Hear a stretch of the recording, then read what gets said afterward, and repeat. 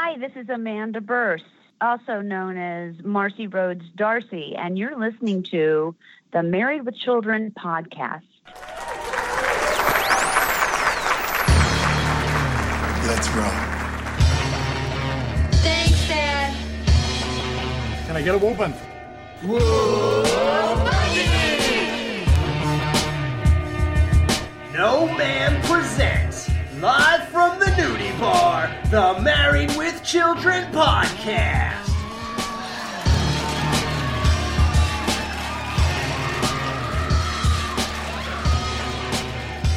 And here are your hosts, Jerry, Justin, and Al.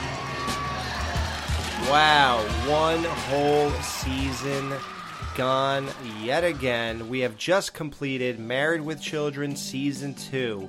We reviewed every episode from Poppies by the Tree to All in the Family. Married with Children Season 2, a season which spanned over the period of September 27th, 1987 to May 1st, 1988. That's the the whole time Season 2 was going on. Now we are going to do an overview of the whole season. I am joined, as always, by Jerry. What's up, Jerry? I'm here to remind everyone how good Steve is in Season 2. How could we possibly forget with you on the show? Well, I won't let you. And we're also joined by a guy who's waiting for a joke but doesn't get one on season wrap-up shows, Justin. What's up? I'm here to remind everybody how weak Jerry was during Season 2. Ooh. Whoa, shots fired. Weak. Oh. I'm just kidding, buddy. This was his worst performance? I think you'd have to ask Reese for his worst performance. Wow. I would ask you to find out yours, but your hand doesn't talk. All right. Does it know sign language? Okay. So, well, apparently Jerry sucked from April 19th to September 6th, which is how long it took us to review Season 2. That was, we started April 19th with Season 2, 2017. We finished on September 6th, 2017, my 38th birthday. That is, that's interesting. So, today is September 13th, and it is time to wrap the season up, guys. You know how we do it. We talk about our, top 3 favorite episodes, 2 least favorite episodes. We talk about things that we missed along the way that you guys filled us in on Facebook. Like, somebody will say, oh, did you guys, I guess you guys didn't realize that, this person was on the show. Do you know who that is? And things like that. When the show's already in the can, we're not going to talk about it when we're reviewing something else, 3 episodes down the road or whatever. So we just save it all, and we figure it's good material for this wrap-up show. This is where we plug in all those holes wherever we were lacking all year long, or all season long. Hottest chick on Season 2. Is this even a competition? I mean, it's the brunette chick with the pink top and light blue bottoms from The Great Escape. There's just no other choice. There's no one that's better than her. Well, let's see who we got. We got the blonde from Master the Possibilities, who was dating the old guy when Al and Peg were in the hot tub. Yeah, I mean, okay, if you're into like a skinny version of Anna Nicole Smith, I guess. Well, we couldn't see a lot of her, but from what we could tell, she is hot, but we just couldn't get an absolute verification of that.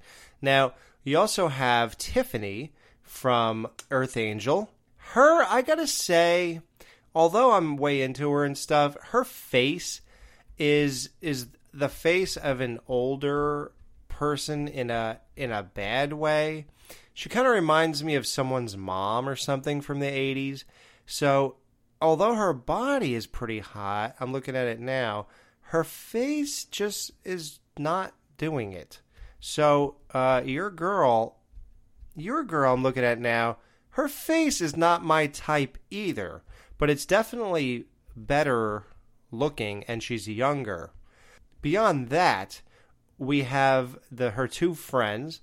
the one who seems like a black girl maybe in like a pink leotard, is pink with black going down the sides. And then you got her white cokehead friend. I was hoping you would make a cocaine reference because that's what it reminded. Like it were like you know what I was actually thinking? You know who she looks like? She looks like the blonde waitress who was hanging out with the dude for coke in Friday the 13th Part 5. Friday 5, yeah. Yeah, they look similar. I love that girl. And then you have major competition, Jerry. You have the legendary repeat hot chick of Married with Children, Jade, played by Terry Wiggle, who we all know was in Playboy. I mean, that's a level, dude. You just don't get into Playboy because of whatever. Like, there are thousands of women trying to get in there. And your girl might have got in. I don't know. Oh, she would have got into play. She would have been Playmate of the Year. Penthouse is calling her like, come on. But she's like, well, Hustler's giving me a better offer right now. Like, Hugh Hefner is personally like inventing text messaging just so he can text message her, you know, what you doing? Like, get out of here. Literally, the guy who played Joey in Friends was watching this show when he came up with the catchphrase, how you doing? He saw her, and that's what happened. I don't care what you say. Brunette chick in the pink top and light blue bottoms is the hottest chick, and she's hotter than Jade. I said it. We don't have names on these girls, I believe, but their real name... Well, they do have names on the show. Jackie, Trish, and Mitzi, but we don't know how they were... You know, I don't think they called each other by their names. So those three actresses... so one of your girls is named Kim Anderson, Barbara Belmonte, and Barbara Shilaki. So you might want to search those three names up, and maybe you'll strike gold with your chick. So, Justin, how do you... I mean, am I missing any girls of season 2? What about Peg from Poppies by the Sea, by the Tree? Yeah, Peg. Yeah, Remember let's throw we her had that in there. conversation. Yeah, and the girl with the who handed the towel to Al that said, get out now? What about the refrigerator girl? Her? Oh, yeah, refrigerator girl. She was all right. She was okay. I was digging the bandana shirt. Yeah, she was in Girls Just Want to Have Fun. I'm looking at her now. I just don't think, like, I don't know. For me, as soon as I saw brunette chick, I was done. That was game over. When we pick season 3, I'm probably going to come back and pick her for season 2. Right. I'm looking now. Her face is not doing it.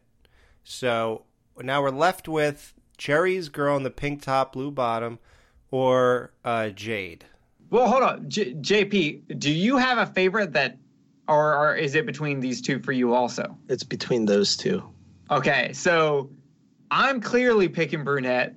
Alex, who are you picking here? Man, like... Decision time. Let's go. If we were to say you could only be with one of these girls ever, and only once, I have a bunch of angles of the one you like right now. I'm trying to get more angles, personally. You know, just because of my nostalgia, I'm going to have to go with Jade. I'll tell you why. Because Jade is a major part of Married with Children. Now, she was a reoccurring character who appeared in seasons 2 and 3. She was in the episodes The Great Escape, which is where Bud says, can I show you some of our bras? She was in Father Load, where she saw Al counting the money, and she said she just realized she's in love with him. And when did you realize that? When you saw the 8th $20 bill in his hand? Or she was also in season 3 in the episode My Mom the Mom and Do You Think I'm Sexy? So she's in 4 episodes. So I'm going to go with her. You're going with your chick. And Justin, where are you going? You're the tiebreaker here. Well, this is a very tough competition. I don't even think this is a competition. I do, man. I do. Dude, Jade was in Playboy. You can't say she was a competition. I think I'm going to have to go with Jade, dude. What? Y'all are hot. Okay. I need all my real Married with Children fans to know that they're wrong and I'm right on this one. I've been wrong twice in this season, to Alex. I'm holding my ground on this one. It might help that I have seen Jade naked. Like, that's all that's playing in my head right now. Jade's body is more polished. The girl you like could use some actual... Like, she should live out her character and have some gym time. Like, she needs to tighten up a little bit. Just a little. She's not a train wreck or anything like that, but you could tell she's not polished. It's the same difference from when Lou Ferrigno went against Arnold Schwarzenegger in the 1976 Mr. Olympia. He was big, and he was the new thing, but Arnold just had that polished, refined look that was just totally, thoroughly perfect. And that's the difference between these girls. I think that, yeah, I'm going to stick with Jade. Yep. Well, hey, we will put this up for polls on our Facebook group page. Be sure to join it, guys. Married with Children podcast. It's not hard to find. I mean, there's a reason why Jade has a name, and the other girl's just like girl number C. Well, they had a name, but nobody used them. Yeah. So I don't need a name. I don't even need to hear her talk. She ain't going to do much talking anyway. You are so deep, Jerry. I just hope she is. really am. Okay, well, there you go. That's the hottest chick of season 2, guys. I hope none slipped our minds. I don't think so. I mean, unless you want to throw in the triplets. No, I don't think we do. Oh, man. Okay, now I'm just messing with you. So, all right, guys. So let's talk about some of the people that have been on this show. So, Married with Children season 2. You know, we really want to dig deep here and go all the way. So, let's start with Poppy's by the Tree. Now, this blonde with the towels that, you know, she slipped out of the note. Her real name, in the show, her name was Becky. Her real name is Kim Green. And she's known for Another World, Miss Congeniality 2, and Mad Max Churro Road. That's like a 2016 spoof movie or something like that. So she's still acting to this day, which is pretty amazing. So the episode, If I Were a Rich Man, one thing that you're supposed to know, one thing Jerry pointed out that he was sort of struggling with, that was one of the first times that this show gave us the kind of humor that is not realistic or not grounded in any real way. And it was Peg and the two kids at the top of the Sears Tower, and they were going to have like a family suicide. And they kept saying, shoes, he sells shoes. And they're going to jump off the Sears Tower. Well, at the time that they filmed that was... the Sears Tower was the tallest building in the world. So it worked out that they were in Chicago and they had that claim to fame at the same time, which I can't understand how that's true. Is the Sears Tower taller than the World Trade Center? Because the Twin Towers, because those were made in the 70s, I know. I don't know. Yeah. Well, so the episode Buck Can Do It, where Buck gets, he's going to get neutered. The guy who played Buck as a human being, if you all remember Al's dream, he was talking to Buck and he had like long legs and all. He's like a human with a dog's face and hair on his body. His name was Derek McGrath. He is known for things like Doc, My Secret Identity, and a movie called Charlie Bartlett. I've never heard of those, but... Oh, I've seen Charlie Bartlett. That movie was actually good. Yeah, he's in that. Now, Justin knows this guy really well. His name is Zorro. Justin used to work with him back in the 90s. In the episode Girls Just Want to Have Fun, Zorro was played by Bill Huffsey. He has 27 credits, believe it or not, on IMDb. Fame, The Young and the Restless, and Days of Our Lives. He was like the typical soap opera actor. You know, the good-looking, tan, I guess Latin lover or whatever.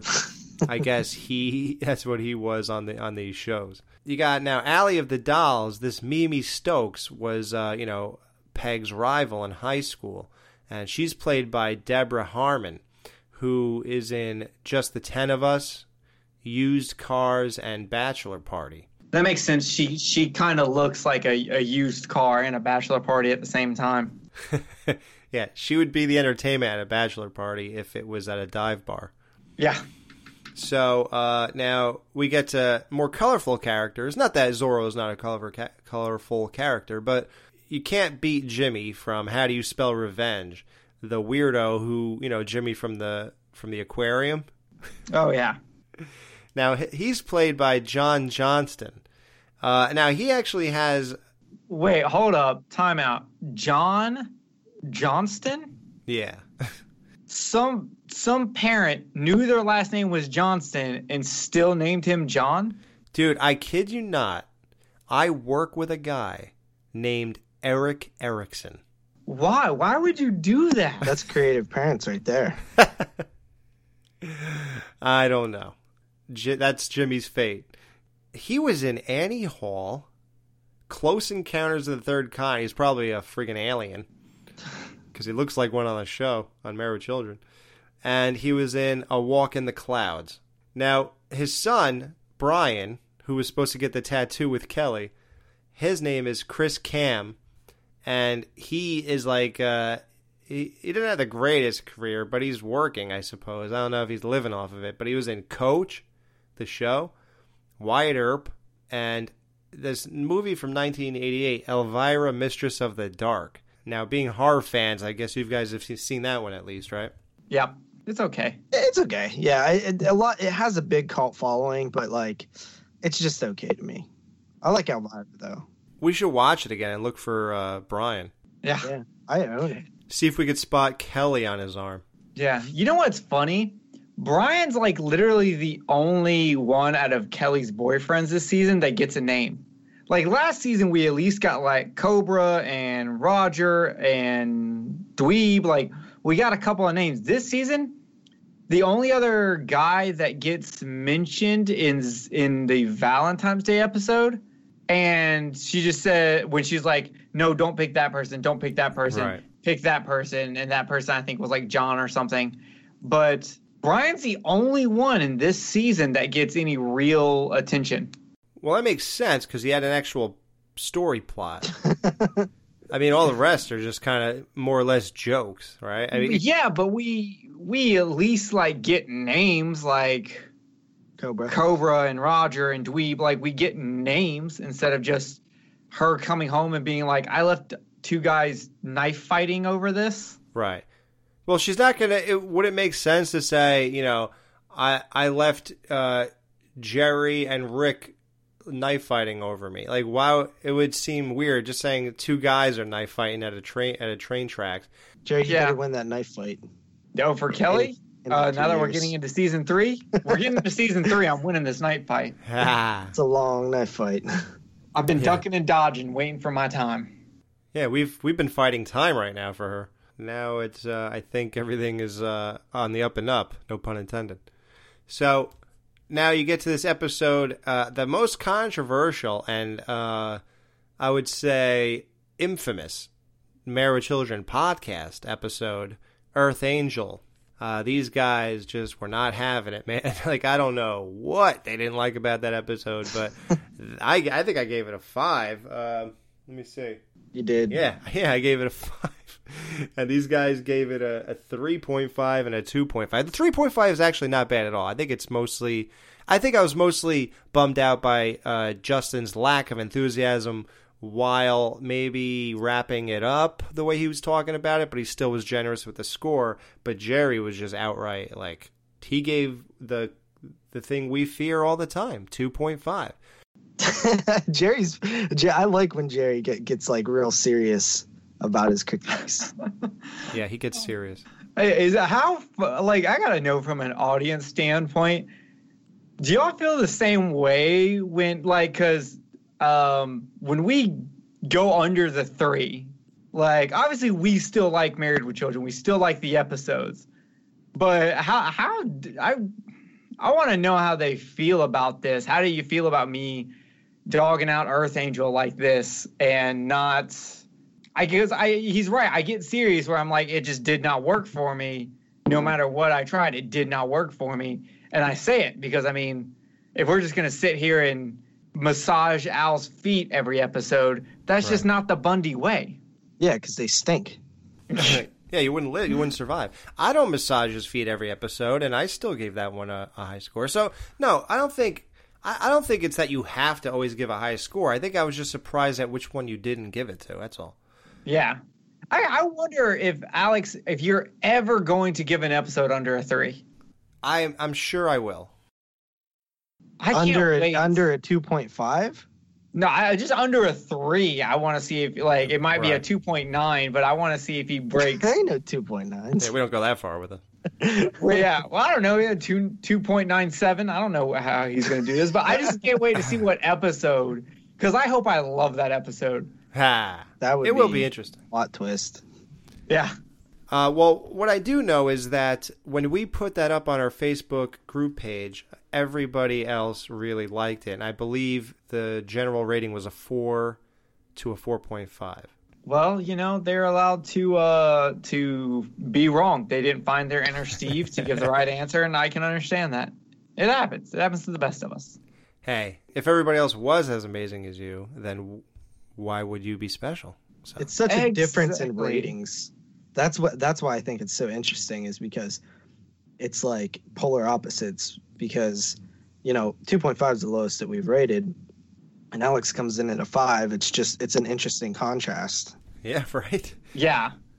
Well, Tiffany was played by Dawn Merrick. And that's funny because my wife's name is Tiffany and her sister's name is Dawn. So that's kind of a weird thing. Is your brother's name Merrick by chance? Because that would be really crazy. Now, Tiffany at this point is 58 years old. Just to give you like a wow, do I feel old kind of thing. Like, man, I was watching Tiffany pretty much when this show came out as a kid, and now she's 58. And look how young she was on that show. Like, wow. So I guess she was like 28 or something. Well, that's all right. When she was playing Tiffany, I was like -6 months old. Right. So she was in General Hospital. Her career must have just gone horribly wrong because she was in that movie Three Ninjas with Hulk Hogan. Wow, she was in a third Three Ninjas movie? Is that the High Noon one or whatever? Yeah, that's the High Noon one. That one's like number 3. I seriously haven't watched those since I was a kid. Yeah, that's what that was her fate. So, and she was in a movie called The Alaska Kid. It's probably because I gave an episode a 2.5 why her career failed.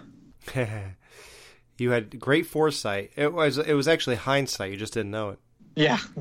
Now, Barney, in that episode, who paid Al to do landscaping in Al's backyard. He was the guy that we talked about in Friday the 13th Part 3. He's Harold.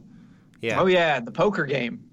And he was in the poker game. Yep. And he's going to come back again. His name is Steve Susskind.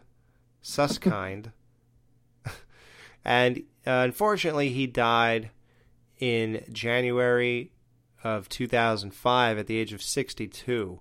But he had a pretty decent career. He was in Friday the 13th Part 3, Monsters, Inc., and Star Trek V. I could just picture him now with a horseshoe crab on his forehead. Oh my god. So now we can move on to now one of the cool things we did in season 2 that was very interesting because it's an old saying, really. Justin and I really hate watching Christmas stuff out of season because I think the three of us are actually way into it. Like something clicked in us one year of our life and we just learned to appreciate the holiday of Christmas. So we go all out. We watch all the Christmas movies, all the Christmas cartoons or episodes of stuff. So we're into it. We love it. We do it every year. And unfortunately, we had to have Christmas in July for this show. At least it did work out in that like novelty Christmas in July type thing. Yeah, like that old saying, it's so weird, Christmas in July. Like, how odd is it that happened to us, you know? And I was even toying with the idea of, like, always holding off on the Christmas ones and just doing them when we're more near December and just saying, hey, you know, we skipped this one, now we're going to do it now. But I think it'll get too convoluted at that point. I agree. I think that's the bad choice, but I was thinking of that as well when you first mentioned to me doing this show, because I know sitcoms are big for holiday episodes, everything from Roseanne to Home Improvement to this, and I thought like, oh, that's gonna be weird because I'm really into holiday themed shows and episodes and stuff. So that's one of the first things I thought of. And I even had thought like, oh, I wonder if we'll like hold off on it or time it or something. But it just doesn't make sense for this format of show.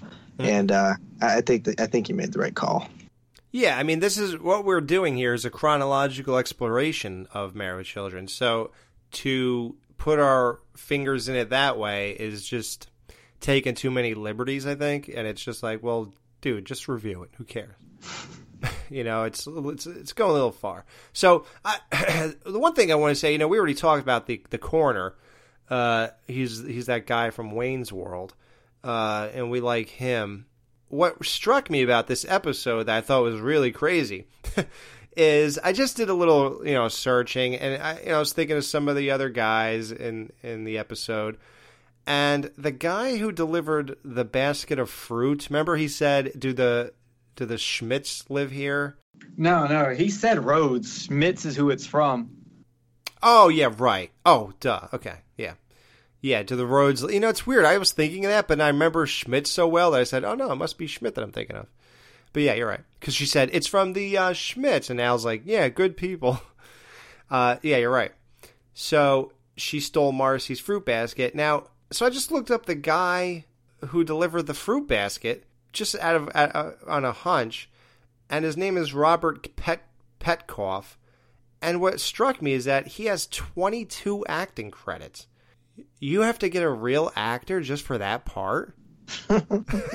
Like, couldn't like the guy, like the best boy Grip, just knock on the door and hand that to them? I know that's weird, man. Because I'm sure if you just get one of the Grips or something, you don't have to pay them extra.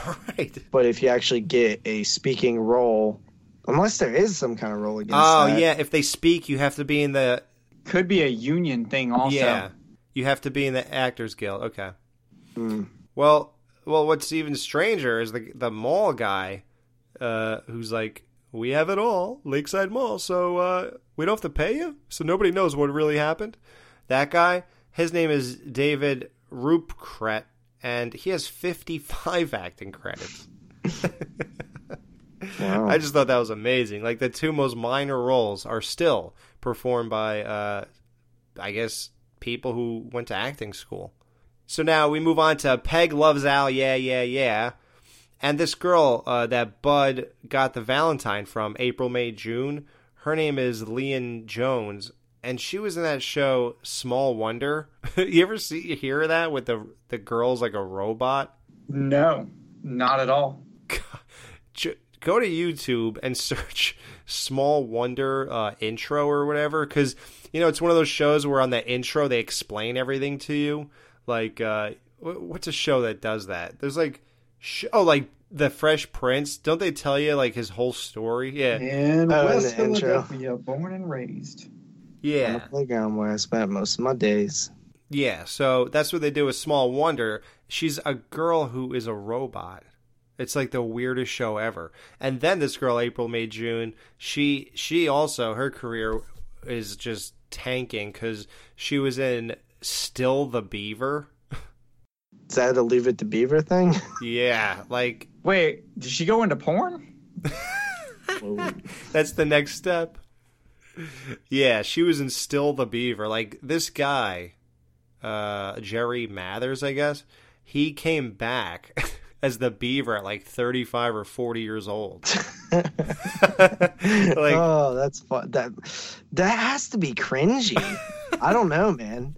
Like, I liked Leave It to Beaver. I've probably watched like the first 2 seasons or something, but I couldn't imagine that little kid being like an adult, like being Beaver. Yeah. What? I'm going to search real quick. Still the Beaver. Okay, I just want to see how long this lasted. Oh, I want to guess. I don't think it couldn't have gone more than 2 seasons. Okay, let me say. I'm going to say 3 episodes. I said 2 seasons. Jerry's in the more of a right direction. 3 seasons? No. 4 seasons? 1983 to 1989. Oh, whoa. And I've Wow. literally never heard one person say anything about it ever. Ever in my entire life. The show is the continuing adventures of the whole gang. Beaver and the gang are all grown up. Beaver is divorced and living with his mom. What and the his 2 hell? sons. Beaver doesn't get a divorce. This is like a family-friendly thing. Oliver and Kip. Wally has his wife, Mary Ellen, and daughter and son, Kevin. Eddie Haskell is still around and has his wife, Gert, and 2 sons, played by his real-life sons. Oh Dude, why my do I God. think of like old Biff from Back to the Future being Eddie Haskell? Isn't Eddie Haskell the kid in the movie It? Or no, Eddie Hanscom, I think it is. No, it's Ben Hanscom. Ben Hanscom, yeah. And you got Eddie Spaghetti. Yeah, okay, I'm blending 2 people. Yeah, look at this cover that they have for this picture of them on the poster. What's it called? Still the Beaver. This Here you have to write in, though, apparently, the new Leave It to Beaver. If you write that, then you'll get to Still the Beaver, which went on for 102 episodes. Oh, there was a TV movie. Oh, there was also a movie. Still the Beaver is a 1983 TV movie which launched the new Leave It to Beaver TV series that ran from 83 to 89. So not only is there a new TV series, but there was a goddamn movie. This is crazy. I wonder if anyone made a porno spoof of it called Still in the Beaver. Well, if there isn't, there should be now. You just gave away $1 million idea, buddy.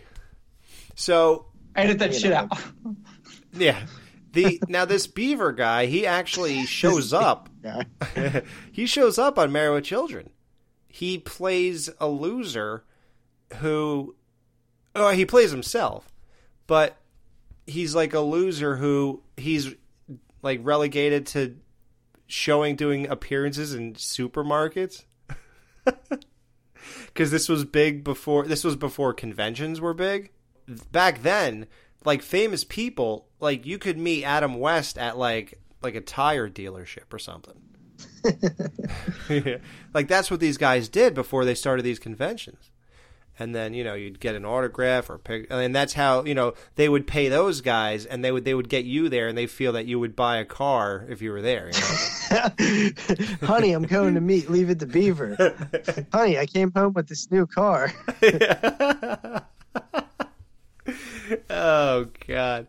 All right, so that's pretty much everyone now, except for the girl we talked about a couple times. So. We already talked about her as the hottest chick, Terry Weigel. So I'll just say one last thing about her until next season. She was in Predator 2, and supposedly she was naked during the whole movie. I mean, every scene of her, she's basically naked. So I might actually watch that now because I've been avoiding Predator 2 like the plague because one of my favorite movies of all time is Predator. And I just remember as a kid... I thought that whole thing about being in the city was just ridiculous. I thought it was horrible. You're not going to like this, but I'm going to say it. Okay. I like You Predator, like Predator 2 2. way more than Predator 1. Oh, I think that's Way more. insane. I That's love Predator insane. 2. I've seen Predator 2 once when I was a kid, and I don't remember really caring for it, and I love Predator, so I think Jerry's just wrong then. Oh, yeah. It's okay. He's not allowed to be wrong. She was in that, so she's naked. So now I'm going to probably give it a shot again as an adult. She went into porno at 29 years old. Pretty old to go into porn. Because what year did she do that? 91. She was 29. So on Married... So that's before the whole MILF generation, too. Yeah, well, she was in Playboy in 1986. So that's 5 years earlier. So she was in Playboy at 24 years old. And then she was on Married with Children 2 years later, 26. So after that, 27, she was in Married with Children 2. And just a year or two later, she said, well, it's time for porn. And she did porn till 2014.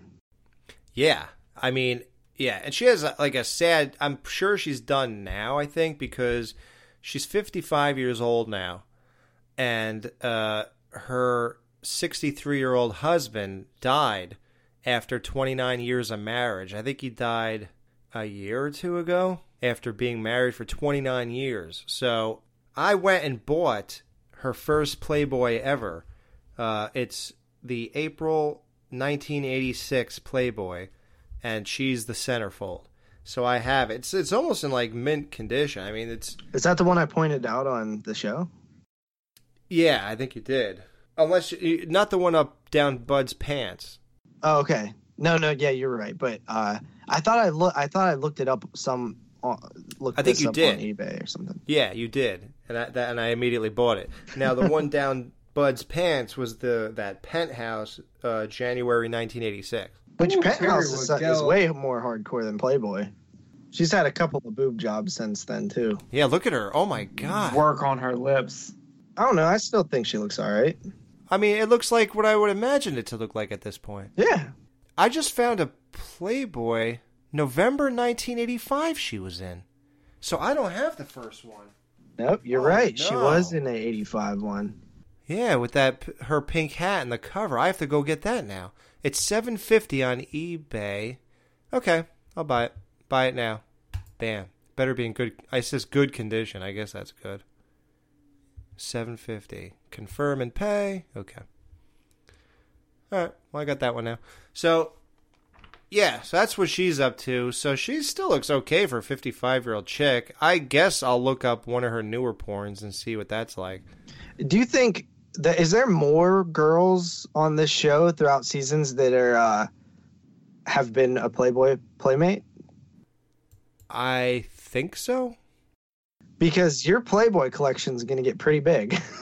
I know. If Well, that's I the have. case. Oh, there is actually Brandy Brandt, Miss October 1987. Now, I bought that Playboy already. That's going to be a huge show. It's Al in search of that Playboy. Nice. I have it framed in a glass frame above my bar in my man cave. It's been there since I moved into this house. So, yeah, I had to get that one. So now, doing this show, it appears I have to get a lot of them. So, I look like a perv already. No, I swear it's for the show. Yeah. On my eBay feedback is as this perv has really fast payment methods. Okay, so now let's get. So that's everybody, guys. That's about everybody that we didn't cover really. Special guest stars and all that. Now let's get to one thing I always find interesting. Like Married with Children is big for naming the episodes after something that's relevant or just something popular or whatever. So, sometimes we name, why, like we say why an episode was called something. Like recently, we talked about father load, and I said how, well, that's usually you hit the mother load and stuff like that or whatever. I did that with a lot of these episodes, but there's some that I missed, so I just want to definitely get that out there. For the first episode of the season, the second one, Buck Can Do It. That is adapted. The title "Buck Can Do It" is adapted from a line in the song "Let's Fall in Love." I guess it's "We Can Do It," and I don't know, like the writers, whatever, must have known this or whatever. So the whole Poppies by the Tree thing, that was, a common Florida beachfront resorts edition by the sea. Like everything's by the sea in Florida. Yeah, and with this one, they'll do it's by the tree because they don't have a sea. They have a tree, one TV somewhere, and the guy who met Andy Griffith. Right, exactly. That's exactly what the whole thing is. So If I Were a Rich Man, where Steve and Al were contemplating whether or not they should rob the bank, that was a song from The Fiddler on the Roof. I've never actually watched Fiddler on the Roof, any version of it. Right. Have you? No, I can't imagine it's good, but I guess it is. So we talked about For Whom the Bell Tolls. That's a Ernest Hemingway novel. Girls Just Want to Have Fun. I mentioned that was a Cyndi Lauper song. One thing we didn't say, one of the episodes, an odd episode of our podcast, Born to Walk, that's the episode I, for some dumb reason, underproduced. So, although it was a pretty good conversation, it just didn't come off the same because it just wasn't us, because it wasn't clip heavy like they normally are. So, I don't know. People just didn't really say anything about that episode. But that was this Bruce Springsteen song, Born to Run. So it's Born to Walk. Yes. Al lost his license, you know. Yeah, so if you ever, like, want to appreciate how much Alex does, you can go listen to that episode and then go listen to, like, the next episode in the season, and you'll see how much, like, his production matters with this show. Yeah, I couldn't believe how little anyone spoke of that episode. It was almost like it never was released. I was like, I wonder if they noticed. And then I think they noticed. Yeah, because they had nothing to say about it. And that was one of my favorite ones, because I thought that was one of those episodes where I kind of forgot that it was really good, and it was a real strong episode. So yeah, it was pretty good. Yeah. Now, Alley of the Dolls, the one where the Bundys go bowling against what were their names? The Stouts? The family with the missed lesbian joke. Yeah, a lesbian joke it's like the pink elephant in the room that we are not addressing. The daughter Mimi Stoats. Oh, Stoats. Yeah, they just did not go with that lesbian joke for some odd reason. So that was called Alley of the Dolls, and that's a movie, Valley of the Dolls, by Russ Meyer, which I don't know. I should have looked it up. It could have just been the name Alley and Valley. Somebody just put that together. I don't know if it really relates to the episode. Yeah, that sounds like it would almost be like them just going with the easy play on words. Yeah. The Razor's Edge, where Steve did not shave. It says, this is all from, by the way, Bundyology.com. That's a cool website. All things Married with Children. But I know a lot of people don't take the time to, look this stuff up. So it's great to just sit back and get it on our show, I guess. Razor's Edge. It just says play, movie with Teresa Russell. So I guess that's the actual name of the movie, The Razor's Edge. I guess so. Yeah. How do you spell revenge? My favorite episode of the season, seemingly. I didn't even realize that that's the slogan. How do you spell relief? The Rolaids with Tommy Lasorda. Oh my God, it is. Yeah, and that's a baseball reference, I guess, and it was all about baseball, that one. Except for... it had the side story of baseball. You thought the whole episode was going to be about baseball, and then they threw that curveball at you. Ooh, wow, look at you. Dynamite dropping, Monty. That was a baseball reference. I didn't get it. Major League. Oh, the movie Major League. Yeah. I like that movie. Yeah. I like that one and the second one. I hated the second one as a kid, and then I watched it again as an adult about 2-3 years ago, and it was not as bad, but not as classic. I mean, it's not as good as the first one, but yeah. As for a parody movie goes, right? Those are pretty good. I feel like parody movies lost all their wit. Yeah, I think we have to wait for another whole avalanche of that once people rethink things. When people start remaking Mel Brooks movies. Now, Earth Angel, I might have said that was the song. I don't know if I said anything, but it was obviously Earth Angel is that song sung in Back to the Future. But the original, it's originally by these guys called the Penguins. So if you want to hear the original version of Earth Angel, you have to go there. You Better Watch Out. That's, of course, You Better Watch Out. You better watch out. You better not pout. You better not shout. I'm telling you. Wait, am I messing that up? 'Cause Santa will land in your backyard. And Bud will look. And Jerry was wrong about that scene. Bud looked at him, you know what I mean. But Steve is still the best character on screen. Wow. Look at you. Yeah. Guys and Dolls is a play, apparently. Build a Better Mousetrap. We talked about that already. Mm-hmm. Master the Possibilities. I actually thought that was something different. I told everybody that because I didn't look it up on here because I felt I knew what it already was, and I guess I could be right and wrong. Master the Possibilities is straight up the slogan for MasterCard, and that's where Buck gets the credit card and the Bundys use it. And I said that it was, and this is like a really genius thing if you think about it. I'm not saying I'm a genius. I'm saying if they thought of this. Master is how a dog refers to his owner. So master, the possibilities. That's what all I thought they were referring to. Yeah, I like that better than them just stealing the tagline. Yeah. I mean, that works too, but like I kind of like the idea of the combo of it all. Yeah, Buck's masters are using his card. Right. I like that tangent a lot better, but I mean, whatever. It is what it is, yeah. But it's cool how it could play both ways. I mean, this is just Bundyology saying it. I mean, they seem to really know their stuff, but plus they're not wrong. It is the MasterCard slogan. So, but it's cool how it could go either way. We already said, Peggy Loves Al, yeah, yeah, yeah, the Beatles song.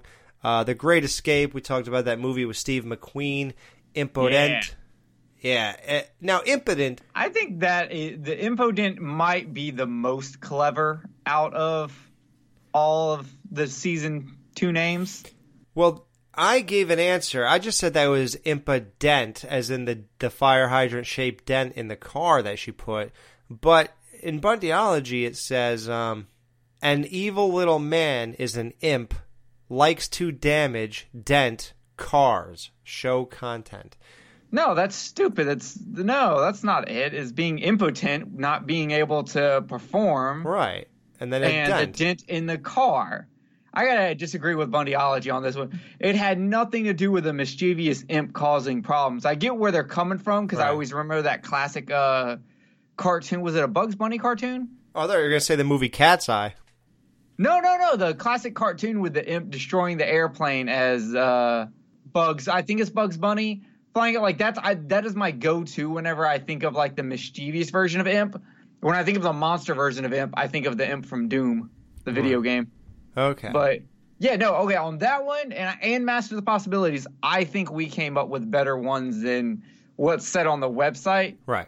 I'm gonna say pat on the back for us twice, both hands. Yeah, 2 in a row.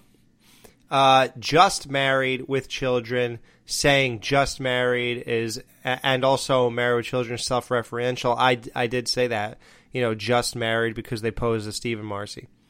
Father load. Now I say, yep, I was right. Okay, expression mother load, and also yeah.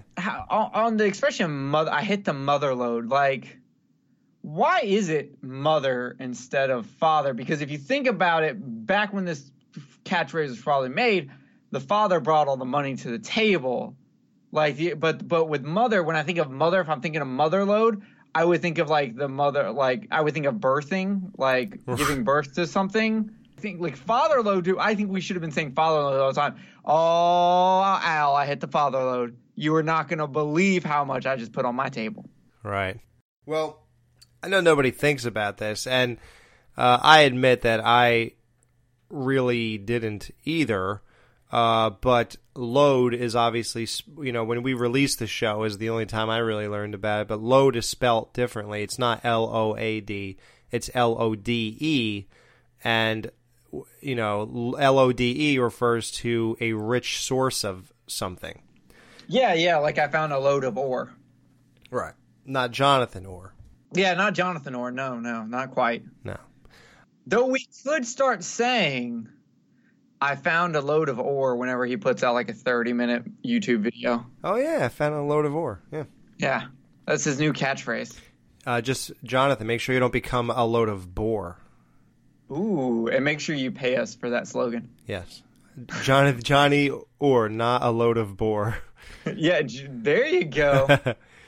And finally, I'm sure I mentioned that All in the Family is just based off of that TV series. Oh, it's not based off the Korn song? No. No Fred Durst involvement here? Nah, I don't think so. I mean, both the song and the show both kind of have reference to incest, so maybe there's something, maybe Korn based their song off this episode. That could be true, because it's a badass show, and Korn is a sort of badass, so they would definitely be into this show. You would hope so. Oh, yeah. What do you think about, by the way, guys, Justin stepped out for a minute. Apparently, he got some kind of he made a collect call again, which is a reference to like our 6th show, and he's still doing it. It's crazy.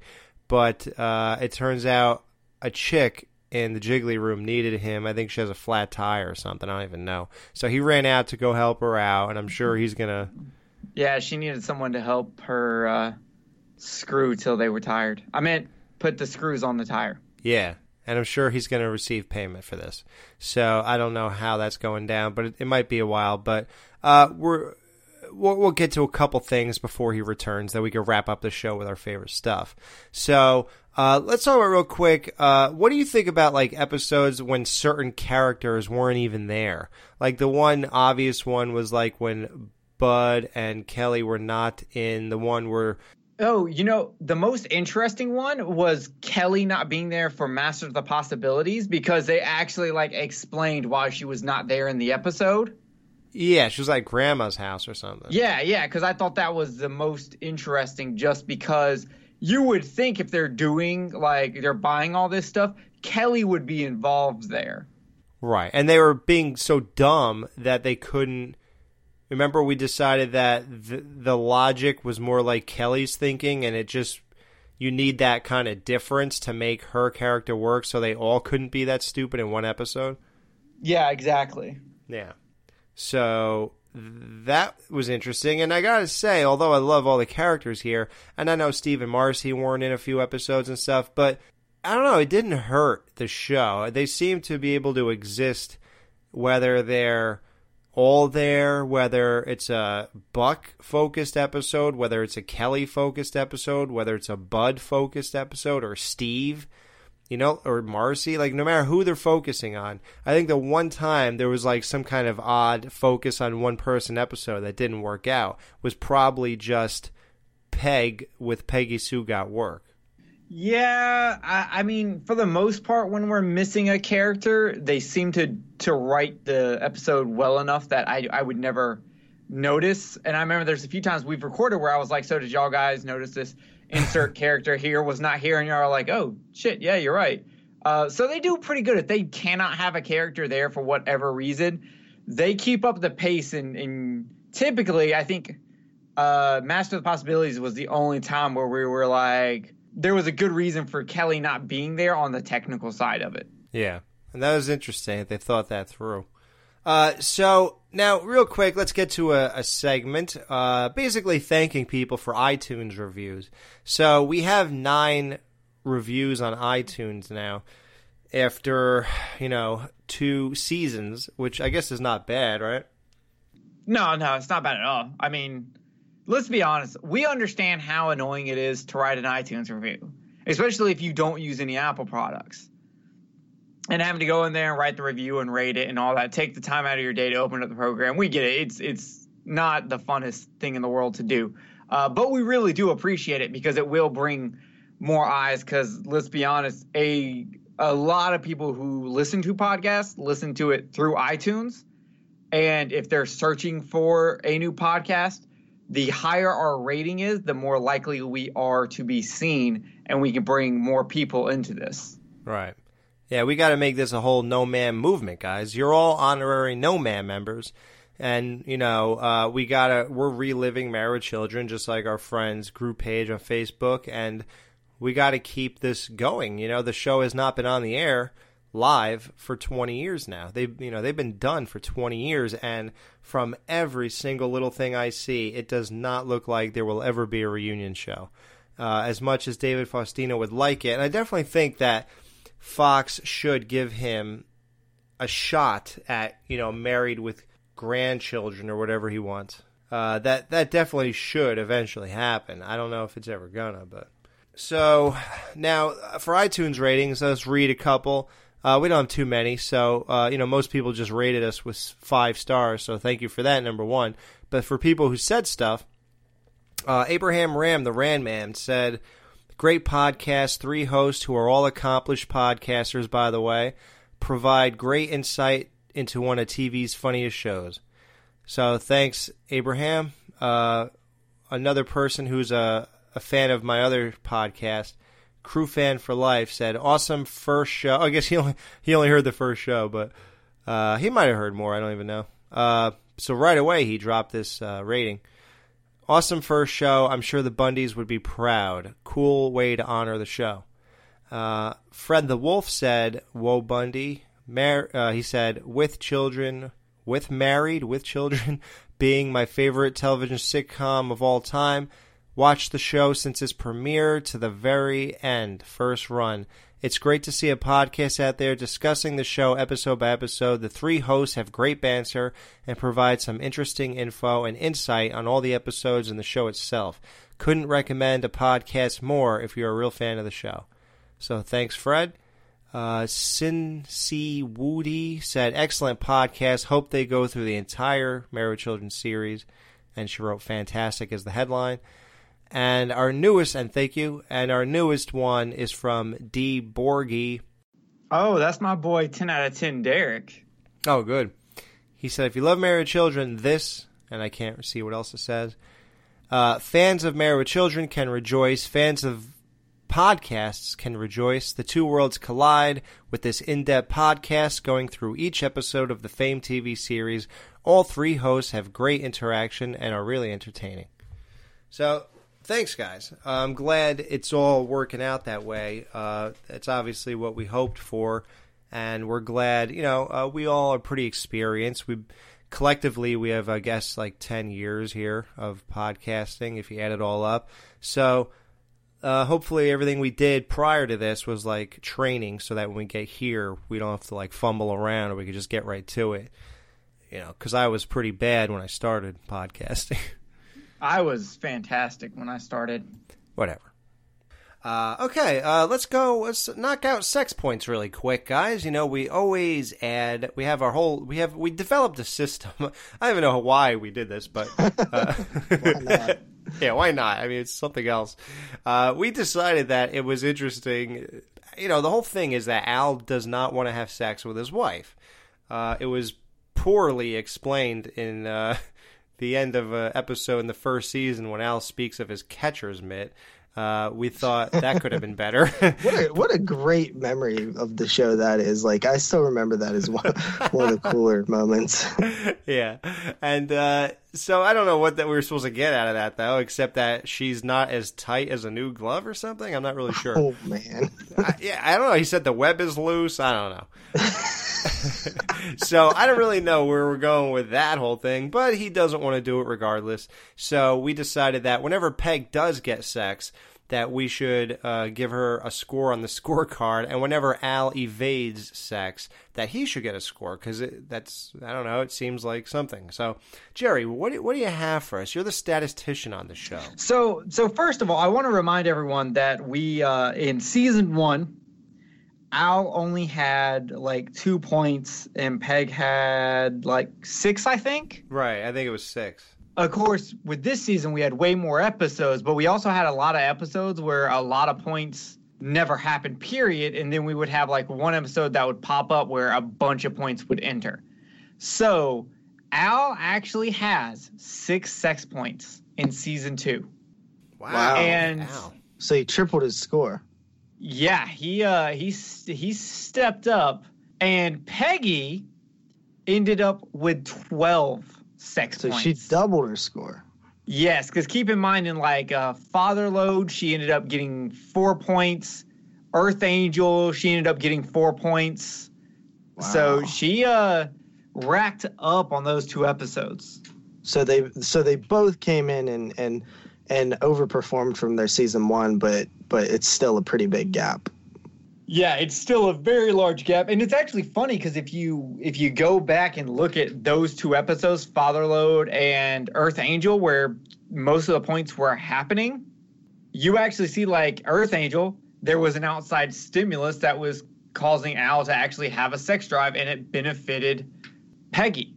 Mm-hmm. So I just think that was very interesting that both those episodes kind of had something that made Al have sex. What was your favorite sex point award throughout this season? It's easily him taking one for the team, and Buck can do it. He had sex at the end of the episode with Peggy to keep Buck from getting neutered. Yeah. I know Justin's favorite is in The Great Escape when Al asks Peg if she wants to do it in front of the kids, and she says, no, they're here. And he goes, okay, see you next fall. Yeah, that's probably my favorite. My favorite will have to be Al losing the points. It's when Peg gets points in Earth Angel. I think, like, when he was just looking at her leg, man, and then she goes, I don't suppose you want to go upstairs with me. And he's like, yes, right now, let's go. Like, that was just so cool. So, which is funny because they actually, that whole joke is a callback to the one where girls just want to have fun, where the girl's fixing the refrigerator, and then you have Peggy going, she had nice legs, didn't she, Al? Yeah. And she says a few other things. She goes, you want to go upstairs? And he goes, yeah. Wait, with you? And funny enough, I didn't realize this today, and we didn't put it together, and I haven't seen anyone else put it together as of right now, unless I missed it. There was another episode, Impodent, and we talked about that one and how none of us saw the ending coming, where it turns out it was Steve and Al planning and conniving the whole situation. And if you go back to Girls Just Want to Have Fun Part 2, that's Al's speech he gives to her is what they end up doing in Impodent. Really? Yes, when he hands Steve the ring and he gives the whole speech of what he can do and how Steve's like, I'm gonna have a Stepford wife. Literally, he bitches out at the end and just gives her the ring, and then as the end credits go, he makes fun of her going, so you lost it down Zorro's pants, huh? But in Impodent, he actually goes through with it. So while we talked about how there was no actual conversation for us to link back to in Impodent to give us the hint, it's because it was all the way back in the episode 5 or 6. 6? 1, 2, 3, 4, 5, 6. Yeah, episode 6. That's where the conversation was. Wow. And I remember there was another situation where something was like hinted on or just touched on for a split second in season 1, and it ended up being completely played out. And I thought it was Impudent. I thought somebody acted like they could not get aroused, and then they went and decided to make a whole episode about that. It don't matter. Yeah, I guess it did happen, though. I just don't remember how. Guys, so there you go. Peg doubled Al, 12-6. Yep, she's the winner. 2 years in a row now. First, she was 3 times as many as Al. Now she's only twice as many as Al. So he's closing the gap a little bit. And to be fair, a lot of the points that Peggy got in this season was Al sacrificing. Whether it was for money or his dog, he did a lot of sacrificing. All right, well, there you go. I got some emails. For some reason, I didn't paste this the right way, so I'm not sure who they are all from. So, sorry, guys. But, way to Bundy that. Hey, don't Bundy that book. Ooh, is that a foreshadowing of next season? I don't know. We'll have to wait and see. Don't Bundy those emails.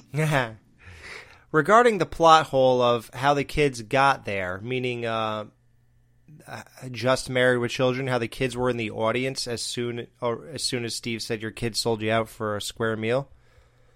I could have sworn Bink said that they picked them from the audience, meaning Steve and Marcy. I figured the kids brought them there and told Steve and Marcy to fill out the questionnaire like Al and Peggy to guarantee they would get picked, ? Yeah, that's a theory. So maybe that's how the kids ended up there immediately. So now there's one moment when Peg says, in Impotent, when Marcy said Steve was impotent, Peg says that Al was impotent in 74, but by 79, it cleared right up. That's odd because at that rate, Al Bundy could be my father because I was born in 79, in September. So if his impotency cleared up in January, that means he could actually be my father. Are you writing like Al Bundy as my daddy fan fiction over there? Hey. Hey, I understand. You're just mastering the possibilities. Yeah. So, it's funny you say that. How did Peg use Al's credit card for the shopping while he was trying to buy a grilled cheese sandwich and master the possibility, somebody asks? You know what? That is weird because he was buying that for lunch. So maybe they went shopping in the morning. But didn't they just walk in with their bags right before he came home? They did. And then he came home and he apparently, stayed with out Sven? with Sven pretty late, who gives bad advice because, if it's for the family. You're right. That doesn't really line up. Wow. So Al could not have been trying to use his credit card to buy that grilled cheese sandwich because Peg was using it with Bud for shopping. Interesting. Adam Claver says, which character stole the season? Obviously Steve. What kind of question is that? Steve, right, Alex? Right, Alex? Yeah, I think so. That's what I thought. But who's your second up? Well, his character is so in question. I think we were supposed to go over that whole thing too. We were supposed to put a lot of thought into what happened to Steve's character arc this season. And it's funny because he's the guy that I claimed he knew his character the best as soon as the show started. And Marcy confirmed that when we interviewed her because she said that he was the only character that was written for ahead of time. And yet, by the time you get to episodes like even build a better mousetrap, him going along with Al dressing up in that getup, and even going with Guys and Dolls, how he just becomes obsessed with his baseball thing and sells Marcy's toy. It just seems like after You Better Watch Out, by 1988 he just became a different guy. Well, it's the influence of Al. Like, who he was in season 1 is not who he is in season 2, because in season 1, a lot of times he's pushing back that influence from Al. But in season 2, the influence is too strong. It's too there. So you see the duality of his character, like battling inside him for him to be the Marcy version of Steve or the Al version of Steve. And I feel like we start seeing the Al version start taking over a little bit more in season 2. And I think as we continue, we'll see more of that Al version of Steve come out until we finally get to the point where there is no Marcy version of Steve left. And that's why the tragic ending has to happen. Right. And this is all at You Better Watch Out. Was pretty much the last time he was really like Steve. You can argue that in Earth Angel, him calling Tiffany was a little bit out of character, but really nothing else. If you look at every single one of these episodes, If I Were a Rich Man, he didn't steal from the bank. Buck Can Do It, he was pretty into getting Buck neutered. Girls Want to Have Fun, look how he was pretty nice to Marcy about it, even though he did say, so, you lost your ring down Zorro's pants, huh? Like, it was still Steve, though. The Razor's Edge, that, I think, was still Steve just standing his ground. I don't think it was not Steve. Yeah, I think it was Steve standing his ground, much like how he stood his ground in Buck Can Do It about the vasectomy. Right, yeah. And, one big thing I came up with, it just dawned on me that they could have called back an amazing joke and totally dropped the ball in Impotent. Did you notice how Steve never referred to a part of his body? Oh, how he would never refer to him shaving his face? What are you getting at? He never called his penis Mr. Mike. Oh, that's right. He never spoke of Mr. Mike. Yeah. Why wouldn't you use Mr. Mike in Impotent? Like, that's so weird because you just used it in Buck Can Do It again. And that was I forgot the very first time. Yeah, no, that's a good point because he definitely could have used Mr. Mike. I think Buck Can Do It was the first time, and Razor's Edge was the second time, right? Because she said there's no room at the inn for Mr. Mike or something? Yeah, I think so. Okay, and then it could have been one more time in Impotent, and it just didn't happen. So that left me feeling a little limp. Yeah, that was smooth. Yeah, that was smooth. I like that. I just wonder, like, if it was the same writers in Buck Can Do It and the Razor's Edge, and not the same writer involved for Impotent, and that's why that joke wasn't made. Right. Well, Chris Nonis wrote, I can't think of anything that you guys left out, but I hope you mentioned something about the sun clock on the set at some point. He's referring to the clock that is in the Bundy's house. Like, if you look at the stairs, look to the right, and just has the wall wraps around, there's a clock there. Mm-hmm.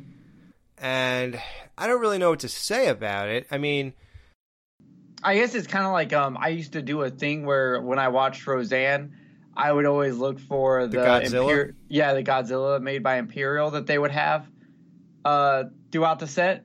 So I guess certain people like to find certain things in the background. Oh, I do too. If they stay there, like to me, I probably wouldn't have noticed a clock unless like the clock was changing or something like that. Like, because that's just not something. But thinking about that time where I noticed there was a crying clown picture right next to Peggy's vanity. Yeah. Yeah. Like, so I mean, people notice certain things and.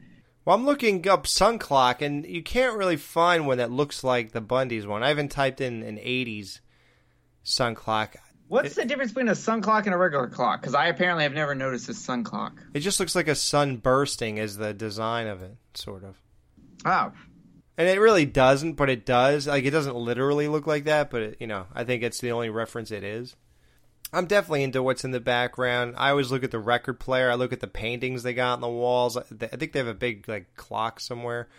I always want to put that stuff in my house somewhere. Like, I'm big on doing that kind of thing. But I can't find a sun clock anywhere. So I think we'll have to do more investigation on that as we go. So this might be Chris again, but I'm not sure. Because like I said, I pasted these wrong. Someone wrote, my brother and I had an over-under. How long this is a great question.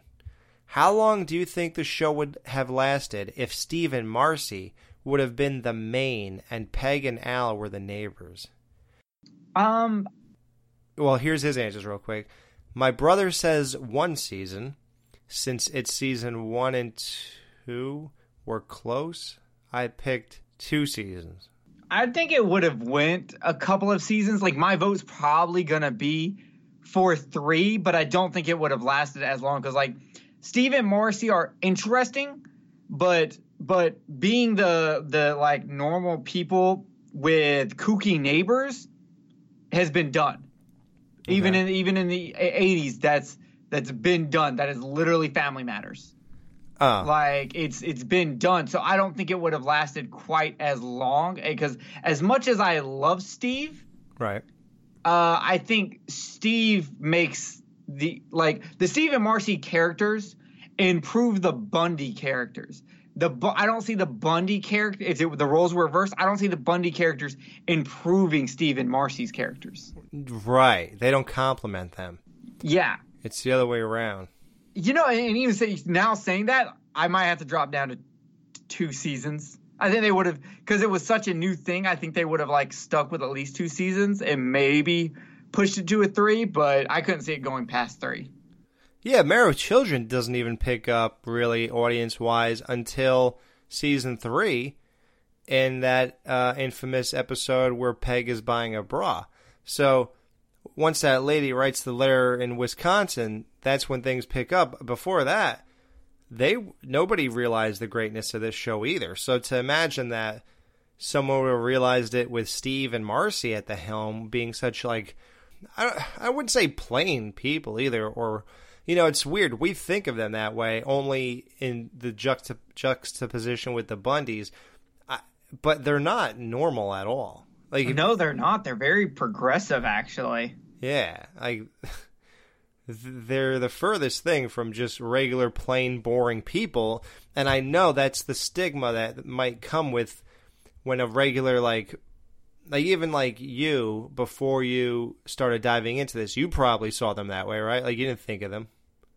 Yeah, I didn't really think of them as like I thought of them as like average and normal, but really they're only average and normal in comparison to Al and Peggy, because when you do get scenes of them alone, you have a newly married couple that are highly progressive, but when you start digging into them and you see them like fighting about like her mother and his dad, like we saw in All in the Family, or Marcy doing her Pinhead like explanations of torturing things, or Steve's like thinking of how he used to be a man and now he's not, like, because it's not like you get married and you get like neutered. It's for him, he got married and became, you know, like more of a liberal feminist in comparison to he was just a average dude who was into cars and running after chicks in marathons and stuff like that.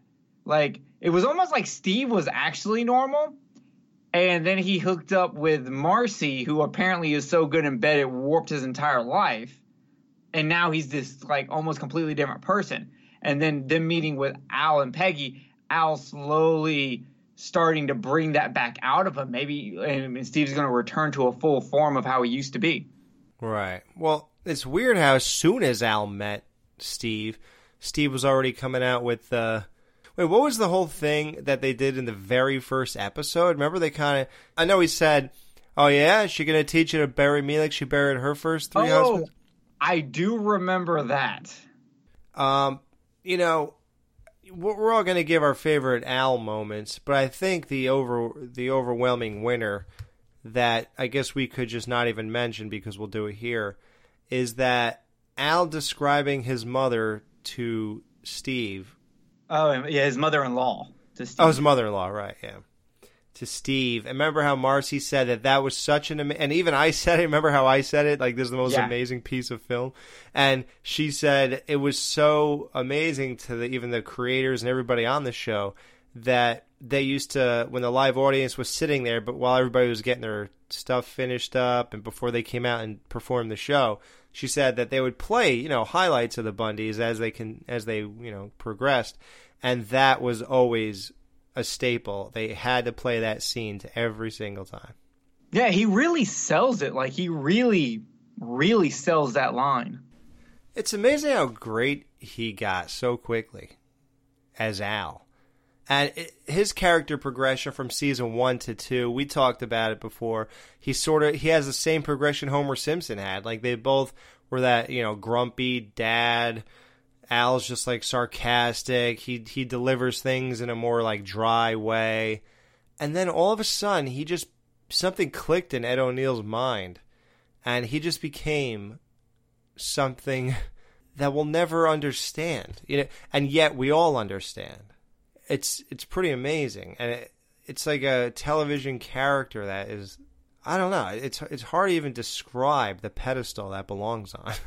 Yeah, I agree. Like his character evolves way quicker than everyone else's. Right. Like he just ends up going he goes from grumpy to goofy really fast. Yeah, it progresses more later on, but we have like 3 great seasons of just this with little drips and drabs of the future, but more of just what it is today. Actually, like season 3, the first episode, that is Al Bundy in a nutshell. If anybody thinks Al Bundy, it's like the first episode of season 3, he thought he could. That embodies everything you ever thought about Al Bundy, especially his speech at the end to the librarian, which we're going to get into on the next review. So tune in for that, guys. Let's get to the main cast. Now let's, last season wrap-up show, we talked about everyone's favorite moments. So let's talk about I'll go backwards. I'll make Al the top dog. So I'll go backwards with a dog and start with Buck. Now, what is Buck's favorite, what's, your favorite moment on the show for Buck Bundy? Who you want to I start? mean, I would probably have to go with when he turns into a damn person. Yeah, that was something. It's creepy, man. Yeah, looking into the eyes of that thing was really weird. Now, Jerry already gave his answer on the first season wrap-up. He apparently skipped ahead and watched a couple from season 2, so I'm going to see if he remembers his answer now, Jerry. What did you say? I don't know. I wonder if it's still... No, it can't be. It definitely is not the same, because I think at that point I had not gotten far enough in the season as to what my answer is now. Okay, let's see. Go ahead. My answer now is him chewing on the shoe at Christmas. Ooh. Yeah, last time you said it was when he was banging all the bitches. Yeah. Oh, that I actually watched that episode today, and it's one of those episodes that I could definitely go back and watch because the humor in it is very, very just fun and easy. Right. But him chewing on the Christmas shoe That's his best moment. Is just, it makes me feel like Christmas is here. Yeah, it does give you that warm feeling. Okay, well, Justin says when he's a half human. You say chewing on Santa's high-top Reebok. And I say it's when Peggy's relatives came over and they said, "We're famished," and he ran upstairs. Oh, that was good, too. Yeah, that was good. Okay, now Marcy Rhodes. Okay, obviously the thing to talk about for us in particular is that interview with her. That's my favorite moment of season 2 with her. But yeah, but of course we're gonna get to the show. But let's just reflect really quick before we do, guys. So that interview, like, can you imagine that? We just started this show this year, and by the second season's reviews, we already landed a major cast member of Married with Children. If you were to rank the key cast members in terms of importance, obviously Al would be the first, correct? Right. Yeah. Would you say Katie Seagal for the second? Mm-hmm. All right. Now, what about the third? I think it's Marcy. I'm not talking about how hard they are to get either. Take that out of consideration. No, I think... say that they were equally hard to get. Let's say Christina Applegate was just as hard to get as Amanda Beers. Would you say that Marcy is third tier, third place? Yeah, I think she because the thing is, when it the kids get better later in the show, Marcy was good and important from the get-go. Yeah, and she becomes more important to the universe of Married with Children as time goes on. She became a producer, a director, she had a lot of involvement. And of course she had enough creative involvement or say that it caused a rift between her and Ed O'Neill to the point where by, season probably halfway through 10 into 11, all of 11, they just constantly argued or something, and it got to the point where, although the show was good, she said if you were a fly on the wall during season 11, you would know why there was no season 12, or they didn't even want to bother with a goodbye show. That's how much friction was caused because she became too important. And I guess Ed O'Neill, who knows? You can't really judge any of this because we don't even know. Yeah, we don't know enough details to say who's wrong or right, or if there even is anybody that's wrong or right. And maybe it's just it was a long process of making 11 seasons of a show, and it's just you kind of get done with it. Yeah, and you got to think how amazing is that we don't fully know what happened. No one has talked about it. I didn't know that it wasn't canceled. I figured it would have been canceled or they decided to give. I didn't know that it kind of ended because of goings on the set. Yeah. Huh. Just too much. But I could see that, man. I mean, think about it. Look at all these bands who can't even stay. The Beatles hated each other by the time they were doing Let It Be. you know, and that was only 8 years. I just listened to Travis Barker's book, the drummer from Blink-182. Yeah. And, like, they barely stayed together at all. And even when they got back together after Travis almost died in that plane crash, right, it only lasted like a year. They keep on ruining that band. They had so much momentum going. It's season 2, and y'all have been trying to kick me off since season 1. But we're going to get it done on 4, and we're going to have an excuse. We're going to say, look, the show itself freshened up around season 5. I think we have to do that. The people will email you and start a petition for me to come back. You think? Yeah. I don't know. We'll see. Don't worry. We'll make it happen. So, all right, so let's talk about Marcy now, show-wise. No more Amanda Burst. Let's talk about Marcy herself. I mean, Marcy the character. To me, like, that's the real person. Now, her standout episodes are obviously Girls Want to Have Fun, Guys and Dolls, Razor's Edge. Impotent, Razor's Edge, yep. So she has a good pile of episodes she's important in. So what is your favorite moment, Justin? I really liked Razor's Edge. I liked Impotent as well, but I liked Razor's Edge for Marcy. I think that battle of like her, like, isn't that the episode where she like takes off her robe and then she's all like, trench coat. Yeah, I thought that was like a standout moment for her because it just, I feel like that kind of just duality with her character where she's like feminist, but then she's like willing to just give in to that a little bit is kind of her, you know what I mean? Mm-hmm.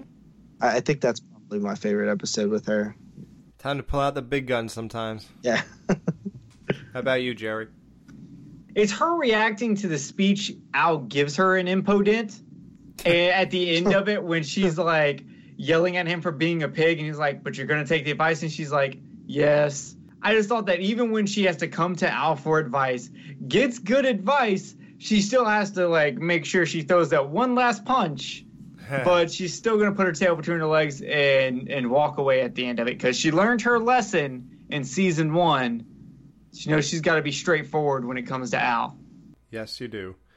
My favorite, I do this a lot. I go for the typical answer because sometimes they just really do showcase their stuff when they really get that platform. And I think it is Girls Just Want to Have Fun. Like, I think what I liked about it most, though, is not necessarily like her performance throughout the whole thing or anything like that. I really liked her wild side. I think it's like the first time we saw her wild side, right? You know, I think it just shows that she could get down like that and she's cool that way. And she's like really sexual. So that's pretty cool. And it was just such a fun episode. Just so funny with the construction worker and the Zorro and all these guys. So, I don't know, and the cowboy, that's just, like, hilarious to me, and it's a great premise, losing your ring down a stripper's pants and having to, you know. Or did she? No, she did not. As we talked about and screen capped and posted on our Facebook page that when she pulled her hand back out of his pants, you could see that ring pop out. Now, we asked her about that, Jerry himself, said to Amanda Burst, did you know that happened? And she had zero recollection. So her ring popped out. She turned around, sat down. They yelled, cut. And nobody ever came up to her and said, hey, listen, here's that ring. It actually fell, but it don't matter. Nobody could see that stuff. Like, nobody even said that. So that's interesting. So we heard it from the horse's mouth. She never knew that she did that. And you would have never learned that information otherwise, so stick around. Now, Steve. Steve is the man of the minute. Steve had some standout episodes, The Razor's Edge, Impotent. I guess he was a key point in Girls Just Want to Have Fun also. And he had the big episode with Al, If I Were a Rich Man. That's about it. Father Load, I guess you could say, is a good episode for him. So let's go to Jerry first this time, Jerry. What is your favorite character? What is his standout moment on season 2? Having a beard. Just him having a beard. But that entire episode, because I think it shows us the duality we've been seeing in Steve, where he gets influenced by Al and how that's changing him episode per episode and slowly becoming more and more and more, which, like, when I pointed out that Impotent has the same plot that is the plan of Al and Girls Just Want to Have Fun. At the beginning of the season, he bitched out and didn't do it. But by the end of the season in Impotent, he did it. He did an Al plan. And the Razor's Edge is kind of right in the middle, where we have him standing up for his beard and trying to stay strong, looking at a picture of Al's mother-in-law, and it just did not work. He eventually broke because I don't know what it is about Marcy, but he is all about it. What do y'all guys think it is about Marcy that he just loses sexually? Is she like the only chick that's let him ever do anal or something? That like he's like that he's like, she'll let me do that. No one else lets me do that. Because you got to think, like, Alex just talked about how crazy Marcy was in Girls Just Want to Have Fun, which, by the way, Alex, that originally was my answer. I literally had her wild side in Girls Just Want to Have Fun. Yeah, it's great. You have, like, all these, like, either her being deep and dark, like, saying some shit Pinhead would say in Hellraiser. Yes. Or I love those moments. Yeah, or her like being very sexual, dressing like Bo Peep, dressing like a hooker. You have all this stuff, and it's just like, man, she must be fantastic in bed, because Steve couldn't hold out. How long did he hold out? Like a week on top of the week he was gone, so he had maybe 2 weeks. Wow. That he just could not go 2 weeks. No, I guess not. So I just think it's crazy. Yeah. No, she's going to do things in the future that will definitely lead you to believe that she is amazing in bed. She just brings all the passion, and she's just way into it, man. Mm-hmm. Yeah. So that's something to look forward to. And as the show goes on, it gets crazier, and that all comes out. So hold on. Where are we on, Marcy or Steve? We're on Steve right now. I feel like that went into Marcy. Well, Steve always goes into Marcy. Whoa. Mr. Mike went into Marcy. Yeah, but Steve having a beard. That's my favorite Steve moment. How about you, Justin? I gotta couple it kind of like Jerry did a little bit. Like, my favorite moments are when Steve gets rebellious, and I love the Steve Beard dynamic in Razor's Edge, but and even the last line in Girls Just Want to Have Fun. So you lost your ring down Zorro's pants. Yeah, that's the line I'm talking about. Yeah, not the one that you performed where you go, I don't know. It says it for you. Man, that's cringy to me, dude. I'm sorry. I can't. I don't like hearing myself do that. I went back and listened to that because they said that I did best. Yeah, and I was like, yeah, what are they listening to? I like Impotent too. Honestly, yeah. I like that you find out that it's this sinister plan. That's probably my favorite. Yeah, that reveal is tough to top. I'm gonna go. Although I thought it was, it's crazy, but if we like treat it real life, that's crazy Impotent. But yeah, as a show, oh yeah, I mean, it's so awesome to get Marcy to do all this crazy stuff, have the wife of your dreams, and then it's all this plot that Al cooked up and makes it cool, and it's cooler that Steve went along with this, harebrained scheme. So it's just like perfect. So yeah. Mine's also Impotent, that whole thing. Okay, so let's move on to Kelly Bundy, guys. Kelly Bundy, the daughter of Al and Peg, is really coming into her own in season 2. She has a lot of, compared to season 1, oh my god. This was so much better. The most you got out of that, in the episode Married Without Children, when Steve and Marcy watch her, that was... And she has the party at their house. That was her big sort of moment in that season. But yeah, she's really blossomed in character wise here. So, Jerry, what's your favorite moment for Kelly Bundy in season 2? I'm worried I might have the exact same one as Justin, but it's her reaction to finding out about John from Winker County. That's I think I might have struggled with Kelly the most because I didn't have any that like super stood out to me, and it came down to this one and the way she acted in For Whom the Bell Tolls. And I ended up going with this one because her facial expressions when she like realizes what might be was just fantastic. Well, just remind everybody about For Whom the Bell Tolls. What was the aspects of that you liked? So For Whom the Bell Tolls, you have her freaking out about the phone, her sitting on the stairs and kind of like just shaking back and forth.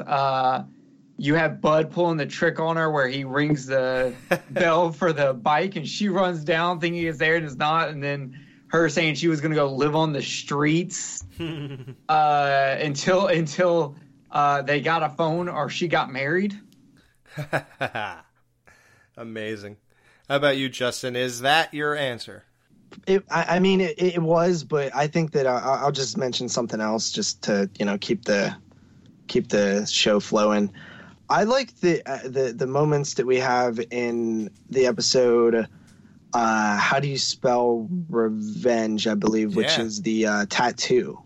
Because I thought that was like a good like actual Kelly-centric episode, which we haven't got a ton of during this season and especially season 1. I like that she had a little conflict and stuff. Yeah, I forgot. I should have mentioned her standout episodes are How Do You Spell Revenge and The Great Escape. Looking around, doesn't you could say Peggy Loves Al, nah, she just had a moment. It wasn't big. The Great Escape one was good too, but the one that Jerry mentioned where she finds out about her, what was it, the cousin at the feed store or something like that? Oh man, that is great. That might be one of my favorite moments of the entire show because it's like an incest joke, you know what I mean? Like that's funny to me. We should make like screen cap that face palm and meme that and say when you find out and then make up something new every time. Yeah. When you find out Married with Children podcast is taking off for 1 week. Yep. Oh. Okay, so my favorite Kelly moments has to be probably when she's so dumb that she's believing Bud with all the Gilligan things and Dude, that was great. Yeah, and she's writing reports on the Addams Family. This one they really had a song. And stuff like that. So yeah, those are great Kelly moments. Now let's get to Bud. His standout kind of moments really are Master of the Possibilities, when he get all that stuff on Buck's credit card and he had 2 girls at one time, which in the Bundy family, that's a double date. Justin, what is your favorite Bud moments of the season? Definitely has to be like one of his quick-witted lines on Kelly. Like, I always think of the grass stain one. Oh God. Yeah, and then the virgin at the they were at the table, and what did he? Do you guys remember what he said?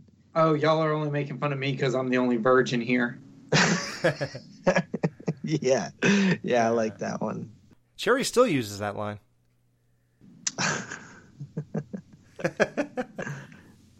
Hold up, I'm contemplating my virginity. Now, actually, you picked mine for your Kelly. I thought that scene was hilarious. I gave Bud the telling his sister that Robin Crusoe is Gilligan's Island, and he's like, a 3-hour tour. You gotta say it twice. It's important. 3-hour tour. A 3-hour tour. Yeah, I just thought that was hilarious. Like, there's so many, like, Bud and this season really shines at the comeback lines. I didn't feel like he ever got like his own storyline in here. He's like a little Jerry. I mean, yeah, when he was pulling those 2 chicks, he pulled that other chick on the Valentine's Day thing. And now look at him complimenting himself. And let's not forget about the penthouse moment. That was great. Yeah, that was a good visual gag. Yeah, that's one of my favorites. Him going downstairs to search for Al's money in Father Load, and then he comes upstairs. He's like, "I'm gonna go upstairs. I'm tired." And it's like, doesn't it feel like it's like 4:30 p.m. or something? Yeah, right. Yeah, he's tired. So he had that penthouse I talked about that I bought January 1986 in the stuffed down the back of his jeans, and it's sticking out over his shirt. Because we learned this year that he's amazing at hiding things. Like when he hid the Tang jar, and it looked like a chest burster from Alien, Jerry said. Well, he gets it from his dad, because his dad sucks at hiding stuff, too. Yeah, that's what we do find out. So, yeah, these guys have no idea how to hide anything. Yeah, my favorite Bud moments, a lot came from The Great Escape. Like when he was just destroying Kelly in the beginning of that whole thing with the report card and this, that, the other thing. And of course, like I said, she came back with the Lover's Lane stuff, but sometimes you gotta fight fire with fire, I guess, and she did. But that was just some great stuff. And okay, so Peg Bundy, standout episode, pretty much just Alley of the Dolls. And if you want to throw in Master of the Possibilities with Buck's credit card, you can. Peggy Loves Al, I wouldn't say that was a highlight of hers, but it's something. And I guess another highlight episode of hers would be Just Married with Children on the game show episode. That seemed to be revolving around her since Al took all the torture. So, Jerry, what is your standout Peg moment? I can't get over the mouse story from Build a Better Mousetrap. I had a bunch of different answers. I kept coming back to that one. She thought it was a chihuahua, and it was a mouse. And they made fun of her for having worms in her hair. Where's the little mouse girl? There. Wow. I just have to go back to that, because just the way she tells that little story and then ends it with that song kind of was just, I love that. Wow. It was disturbing. How about you, Justin? I feel like she didn't really have because for being such a main, it's almost like Stephen Marcy had more standout episodes than Peg did. And I just come back to her sex points, because I think that's where she's best, is when she's she gets the sex point for manipulating Al. I like when she's cunning. She's not very cunning, but sometimes usually when it involves sex, she can be a little cunning. So wow. I'll go with that. That's funny, because my favorite is when she ran down the stairs and slammed the door when Tiffany was trying to leave the house, and she's like, "Stay forever," and then runs back upstairs. Oh yeah. Because she's finally getting sex with Al on a regular basis, because Al keeps checking out Tiffany and getting all worked up and taking it out on her. So we're going to end off the greatest, our favorite moments with a character with Al Daniel Bundy. So now his standout episodes are If I Were a Rich Man, For Whom the Bell Tolls, Born to Walk, Build a Better Mousetrap for sure. Build a Better Mousetrap, Better Watch Out, because he played Santa. Master of the Possibilities, Peggy Loves Al. He was, obviously a big part of that. And Just Married with Children, the game show one. Father Load, obviously. So, where are we going with that, Justin? What is the episode where Al loses his license? Born to Walk. Born to Walk. For some reason, I think of that one. I really like that episode. It's like Al Bundy in an episode, where towards the end where he's like, it's gonna win, or so he knows that it's gonna win because it's just his luck, And I think I like that moment the best. Dr. Footwear. Yeah, Dr. Footwear. Yeah. Okay, Jerry, what is your favorite Al Bundy highlight of season 2? The speech Al gives Steve in Girls Just Want to Have Fun Part 2 when he's giving her the ring, and he's just like, and when you tell her you got the ring from me. Because I rewatched I watched all the way to From Whom the Bell Tolls today, I had it in the background when I was doing a bunch of stuff around the house today. Mm-hmm. And so I went with this speech. Nice. Yeah, both great choices. All great choices so far. Well, I'll finish it off with a controversial statement for you two. It's Earth Angel. I love his reaction to women a lot. I think I probably picked in season 1. My favorite was him in Luke's apartment with the girls. In this season, my favorite is him with Tiffany. Like his reaction, starting from "Welcome home, Tiff," all the way to even him reacting to her not being there anymore. Like everything, but obviously the highlight is the way he acted, even in front of Peg, where he says, "Well, Bud, get a blanket and a pillow for the couch so your mother will be comfortable." And so Tiffany will be comfortable. Like all that kind of stuff is just classic greatness, and it just makes me so happy to watch. I don't know. It's just like amazing. So, all right, guys, that was our central character favorite moments of the season segment of this season 2 wrap-up show for Married with Children on the Married with Children podcast, brought to you by No Ma'am. No Ma'am will be right back to wrap up this week's review. Be sure to join their Facebook group page for all the podcast news and updates. Just type in www.facebook.com/groups/Married with Children podcast. Be sure to subscribe to them on iTunes and please leave a review telling them what you think of the show. To subscribe to their YouTube channel, just go to channels and search up Married with Children podcast. You can email them at marriedwchildrenpodcast@gmail.com. Thanks for checking out this review. Now the guys are going to give their final thoughts and ratings of this week's episode. Every end of the episode, we always rate the episode. So, we have all of our ratings here and things like that. What we're going to do is we're going to give you the top 3 favorite episodes from each of us and our 2 least favorite for season 2. So let's go in the same order that we always go to, even for rating. So, Justin, what are your top 3 episodes of season 2? Do you want to do worst first so we don't end on a bad note? Yeah, I think we said that last time. How come I never remember? Okay, what are your least 2 favorite episodes? All right. Oh, and by the way, there is actually, you say that we go in the same order that we rate. Did you know that there's one episode where you went to Jerry first? Was it The Razor's Edge? I believe it was in the first season. Wow. Huh. It was probably a like Steve-centered episode. Yeah, but I always remembered that because at first I was like, oh, maybe he's going to go back and forth now. And then you just never went back and forth. You just went back to me forever. I'll tell you what. Whoever finds the answer to that question, what is the one episode where I went to Jerry first for ratings, you win a No Ma'am t-shirt.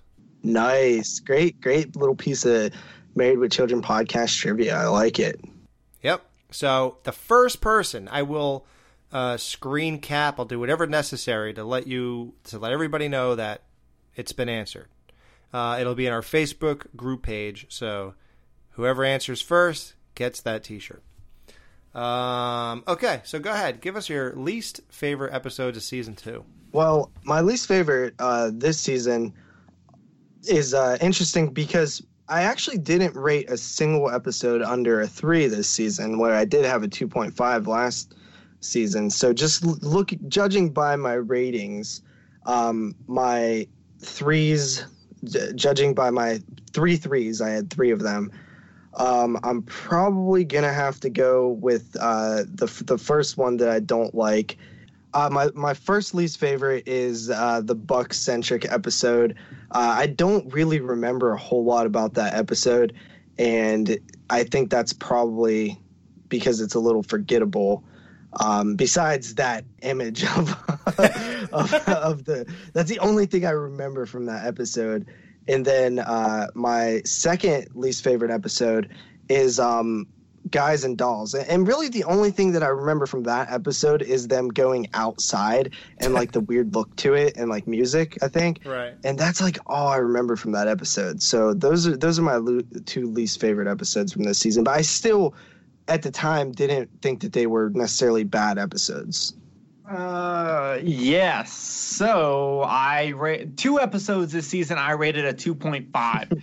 The first being Earth Angel, which I Do you stand by that?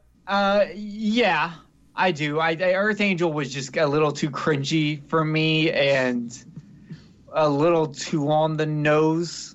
I just don't see myself going back and watching it.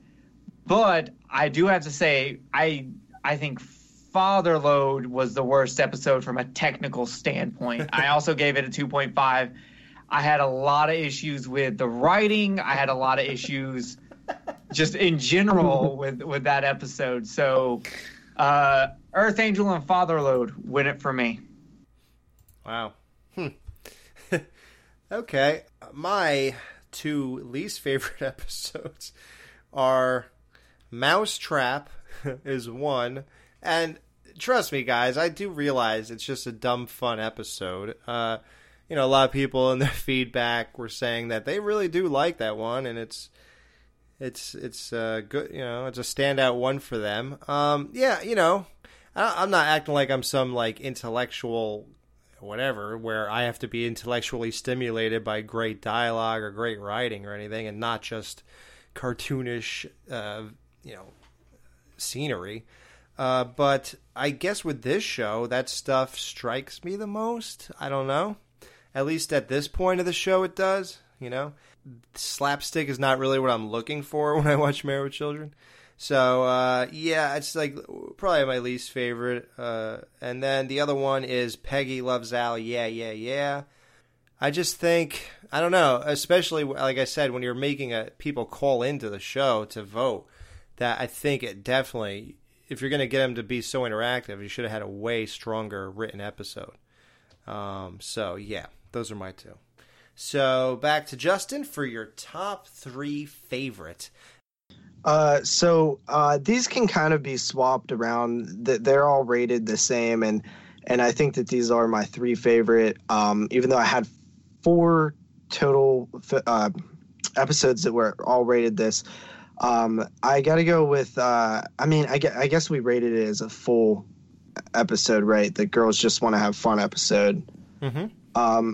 That's one that really sticks out in my memory, especially after that Amanda Bierce interview where we talked about the ring and stuff, and the ring became like sort of a joke, and we kind of referenced that episode a lot, and it just sticks out in my mind as one of the fun ones from the season. And of course, you got Marcy doing good stuff in that one, and the last line is great.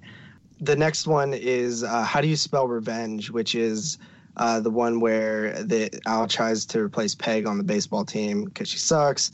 You got the good tattoo thing going on. And I actually think that one of the cooler moments, and I didn't mention this when Al was when we talked about Al's best moments, but the moments that you have between like him and Kelly, like I think we all mentioned that was kind of a when he threw her the fruit. Yeah. So that episode, and then my number one is The Razor's Edge. I just think that episode has everything there. It's a really, really fun episode. Wow, great choices. Girls Just Want to Have Fun, How Do You Spell Revenge, and The Razor's Edge, all top-notch episodes. I already know Jerry's picks. Well, there's one where he doesn't maybe remember, but he said he would actually give it a 6 out of 5 if he could. So I hope he was so serious that day that he definitely has that as his number one of all. So let's see what he says. Go ahead, Jerry. What is your top 3 favorite season 2? Number 3, Impotent. I think having the reveal and originally like Jerry, you do realize that's the one. Jerry. What, Impotent? As my number 3? You gave it a 6. That should be your number 1. It is really good. But on reviewing today and going over them, I put it at part 3 just because it's closer to losing Steve. This is part of What the hell? What logic is that? Listen, this is part of the turn where we start losing Steve. He's becoming so much like Al that eventually him and Marcy can no longer work because Marcy is stubborn and won't let him be a man. And wow. I love Impotent. It is such a good one, especially now that I go back to the Girls Just Want to Have Fun episode. I think that makes Impotent even better. But Impotent's number 3.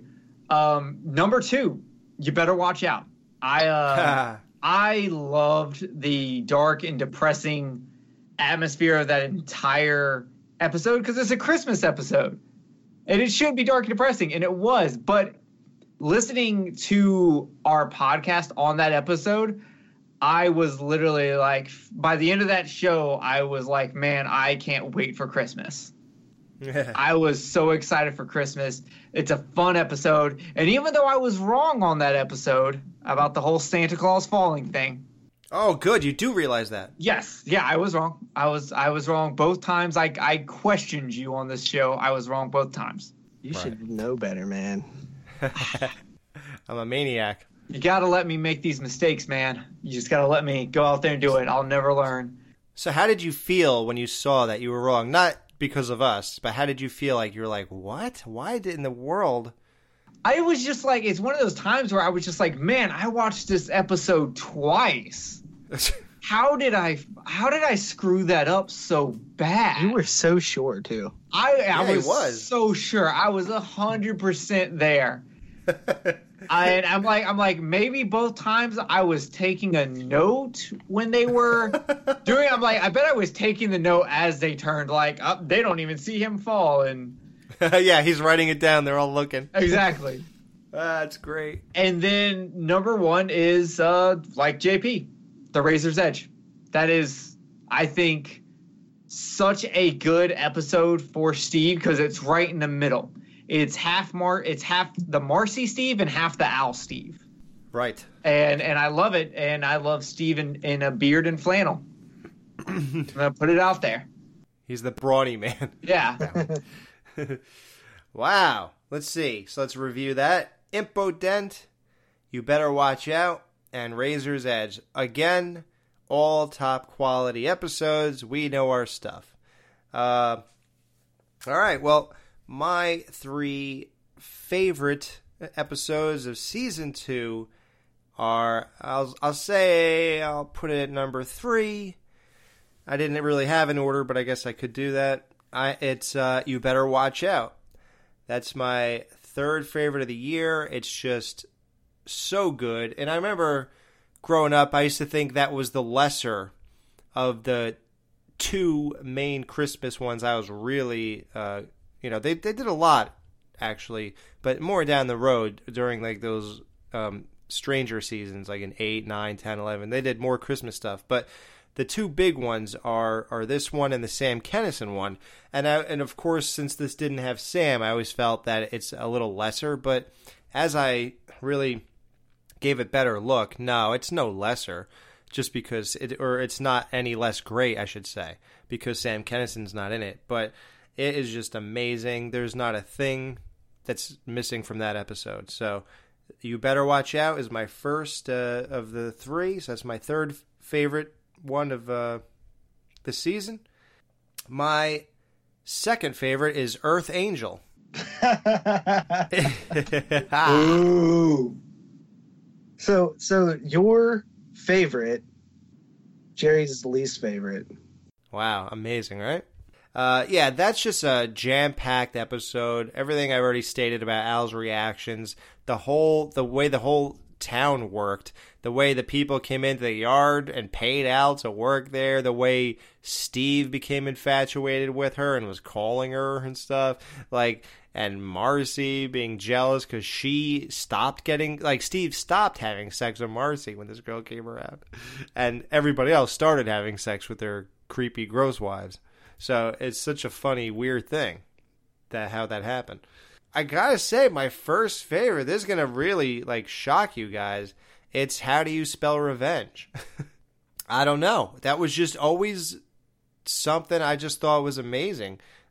Starting with the baseball stuff, and then Kelly and Brian, and to top it off with Jimmy, and then the description of his wife when Al goes there to hit him with the baseball bat. I mean, it was just like the perfect episode, and I laughed so much, and I love that kind of weird stuff. I mean, it's interchangeable, though. I could bounce around between that, Earth Angel, or Better Watch Out. But for now, I picked that one. So, guys, we have a lot to look forward to. We accomplished a lot. We have reviewed 22 episodes for Season 2, 13 for Season 1. That's a total of about 67 episodes, I think. So... Wait, did you just say a total of 67 episodes? Wait a minute here. I don't got Justin's magic calculator. I was going to say, I think it would be like 35? It's 35, yeah. Yeah. That's so off. Dude, I was just kidding. Oh, come on. You guys don't like that kind of dummy humor? That was a joke? Yes. Man. I was just waiting to see when you guys would catch it. Wow, that was almost as bad as Earth Angel. Whoa. Now he's critiquing my jokes. So yeah, guys, we're like Star Trek. We're on a 5-year mission here, and it's 11 seasons of Married with Children, and we knocked down 2 so far, and it's been a great time. We started the first week of January 2017 on basically almost on a 30-year anniversary of when the show started. So that's really kind of perfect. Now, Season 3, guys, here's what you have to look forward to. Here are the episodes we are going to watch and review in the coming weeks. He Thought He Could, I'm Going to Sweatland, Poke High, The Camping Show, A Dump of My Own, Her Cups Runneth Over, which I believe is the big controversial episode where the woman in Wisconsin wrote the letter and it made the ratings just go through the roof. The Bald and the Beautiful, The Gypsy Cried, Requiem for a Dead Barber, I'll See You in Court, Eaten Out, My Mom the Mom, Can't Dance, Don't Ask Me, A 3-Job, No Income Family, The Harder They Fall, The House That Peg Lost, Married with Prom Queen, Part 1 and 2, The Dateless Amigo, The Computer Show, Life's a Beach, and Here's Looking at You, Kid. Wow. Yeah, there's a few that sound really interesting to me in there. Dude, as I was looking through this, I was literally like, I wanted to cry in happiness. Nice. Oh my God. Like, I'm looking at some of these, like the preview pictures, and I'm like, man, these are insanely amazing. This is going to be the greatest. Is it going to be the greatest season of Married with Children podcast ever? Yeah. Oh, yeah. I mean, look, we made season 1 work, and that, we made good shows out of that. This is almost like moron proof. And if we ruin this, we should just stop and sell the rights to the show.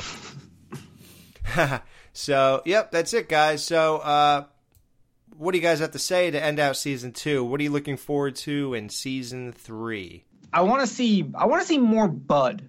I want to see more Bud going after chicks, because they started playing with that in Season 2, and now it's time to really put that up. I'm looking for more Steve, always more Steve, and that's the 2 biggest that I want out of Season 3.